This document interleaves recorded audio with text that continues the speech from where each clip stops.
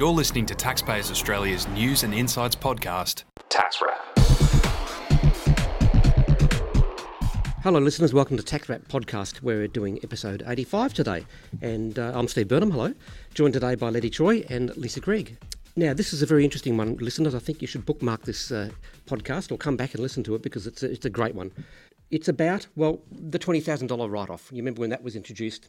I think the temperature of the nation went up by half a degree for all the small business owners rubbing their hands together because it was a great thing and everyone seemed to welcome it.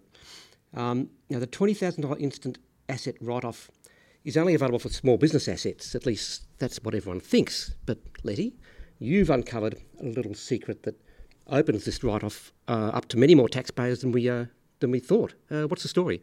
Yeah, so basically, in a nutshell, you do have to be a small business entity to get into the $20,000 write-off rules. But once you're there, you can actually use that $20,000 write-off for any depreciating assets that you would otherwise be eligible to depreciate. Or if we use a more plain language analogy, being a small business entity gets you invited to the party. Okay. Once you're at the party, you can eat any of the food, consume any of the drinks, and it doesn't have to be just related to your small business. Yep. As long as those depreciating assets, you'd be allowed to depreciate them under normal rules. So the analogy you're using is to say any income, like doesn't have to be just business income?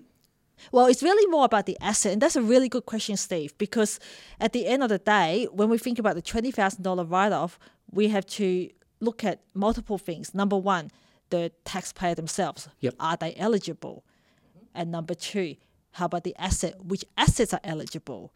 So if we're going to, perhaps let's, crawl before we walk and let's look at the taxpayer, like we've just discussed. Yep. You need to qualify as a small business entity to get into these rules. Right. And being a small business entity, there's two key factors. Number one, you have to be carrying on a business in that current income year. Yep. And number two, your aggregated turnover is less than $2 million. And aggregated turnover basically includes the turnover of your related parties. Okay, right. Now, in terms of the asset itself, once you're in that $20,000 write-off, So you've cleared those hurdles, yep. Yep. Then the assets that you're allowed to use a $20,000 write-off for are any depreciating assets that you're using for a taxable purpose. Now, taxable purpose is actually defined in the legislation. We won't go over all the fine print now, but effectively it's for any income-producing purpose where that income is assessable income. So, Lisa, what kind of income is assessable income? Is it only the small business income?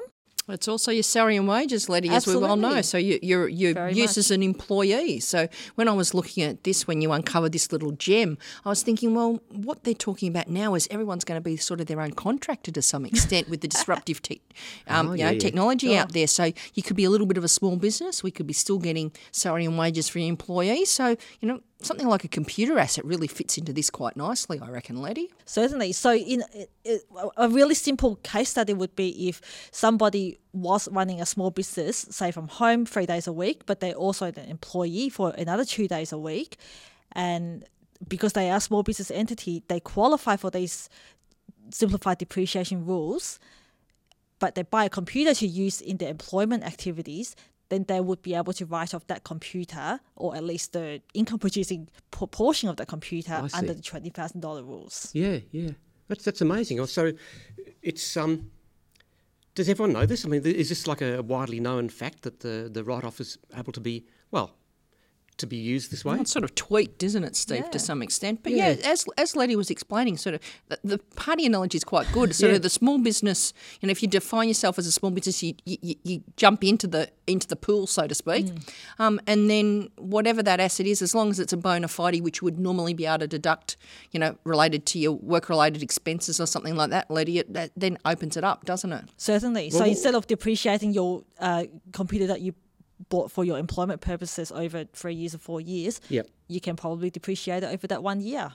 Yeah, it probably makes a little bit of an arithmetic exercise, though, doesn't it? To apportion everything, because as we know, you've got to apportion everything in tax. But it's still an extra little bit of a deduction. And I think the beauty of it is talking about it this time of the year as well, Steve, is that we're sort of into August, aren't we already? But anyone that's looking at doing an I return, an individual return, they're probably going to wait till they actually are saying the third week in August to wait for all the pre-fill goes in. Yeah. So it's still something that could be looked at in terms of doing the compliance for last year's tax return, Letty. Absolutely right. And don't forget that the $20,000 write-off finishes on the 30th of June 2017. So you still do have a good 11 months to look at buying any assets that you were planning to buy anyway. Yeah. Now, what's this at the moment, Letty? Let me think. So we haven't had any Parliament for ages, and they're going back next month. So where are we at the moment with the legislation? It's cutting off the end of next year, 30 June. And what's the criteria now for this? Is it still 2 million? Right now it's still 2 million, Lisa. That's a very, very good question, because our newly re-elected government wants to raise the bar to $10 million. That's the one. Yeah, that's the one. I was just trying to remember. We talked about it so much, and now we've sort of gone, oh, well, they've been in caretaker mode, and now they're not going back for another 30 days or whatever. So, so we'll see what happens. So if that goes through legislation, then it'll get backdated, won't it, to whenever it is. So apparently it should be backdated to the start of this current financial year. Mr. Turnbull has committed to putting all his budget plans to Parliament before the end of the current current calendar year. Yep. But so they've got about 3 months to get everything through, Steve. So we'll see. I mean, this is wait and see, though. Yeah, look, I think we'll see. I mean, this compared to the superannuation changes, I mean, this one's a bit of a no-brainer that it might just slip through, but it just depends on priorities, because they've got a hell of a lot of promises to get through in the next 3 months. But the 10 million turnover, would that be likely backdated to the 16-17 financial year? Is that what the likely? I think that was the budget proposal. When they announce it. So if you look at legislation, we're getting a little bit sidetracked. But when you look at legislation, you're looking at when it becomes effective from. And so you've got this legislation by press release or budget night, which is what we're sort of looking at here. Yep. Or it's when it gets enacted, or 28 days after royal assent. So I mean, if it goes through, or when it goes through, it probably will be backdated, so it'll open up the pool to bigger turnover companies, the larger small business, as we were calling them. Oh, yeah. Well, so they could use this little hidden gem that Letty's uncovered as well. Is that exactly. Though I'd hope with a $10 million, less than $10 million turnover, you wouldn't be trying to scratch and save with some salary and wages well, Steve. Yeah, that's true. I hope that they're actually concentrating on building the economy and what the incentives for jobs and growth. Yeah, I couldn't do that with an Arnold Schwarzenegger accent. Sorry about that. Letty, just getting back to the instant asset write-off, what about small business entity pooling? Yes, so the small business entity pooling is also part of the simplified depreciation regime. So for our listeners, just as a recap, the pooling rules basically allow you to pool your small business assets together and depreciate them as one asset. Really, it's just a standard 30% per year, rather than having to go through the different effective lives and different tax rates and so forth for depreciation.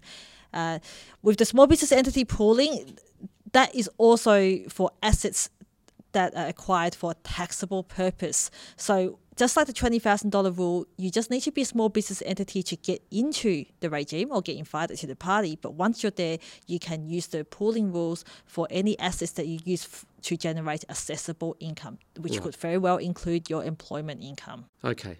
You're well explained, Letty. That's good. Well, Letty, you've written up more information on this for the next. Is it the next issue of the Taxpayer? Yeah, I think we got that I think we just got that. Yes. Stop the press and threw this one in, because I thought this was a nice little gem. Because as you know, Steve, we're sort of in a bit of a dilemma at the moment because nothing much is coming through. So we've got to go back to some traditional tax things and just try and find these little gems that we're finding as we go. Obviously, good move to go and reread legislation and just go over things. This is great. Listeners, if you want to get more details about the instant asset write-off, the team wrote this up in the Taxpayer magazine, July 2015 and September 2015. There's a lot more details in there. And, of course, the next issue of the Taxpayer, which is out very soon, I think. Which will be in the next week or two. Yeah, exactly. So it'll be in the next week or so. And we've also, just a bit of a plug, we've got the contributor going now every 2 months, so that's coming out as well. So it's nice to be able to keep the SMSF people informed as well. Keep the information flowing. All right, we better wrap that up, the tax wrap it up. Thanks, Letty, and thanks, Lisa, once again.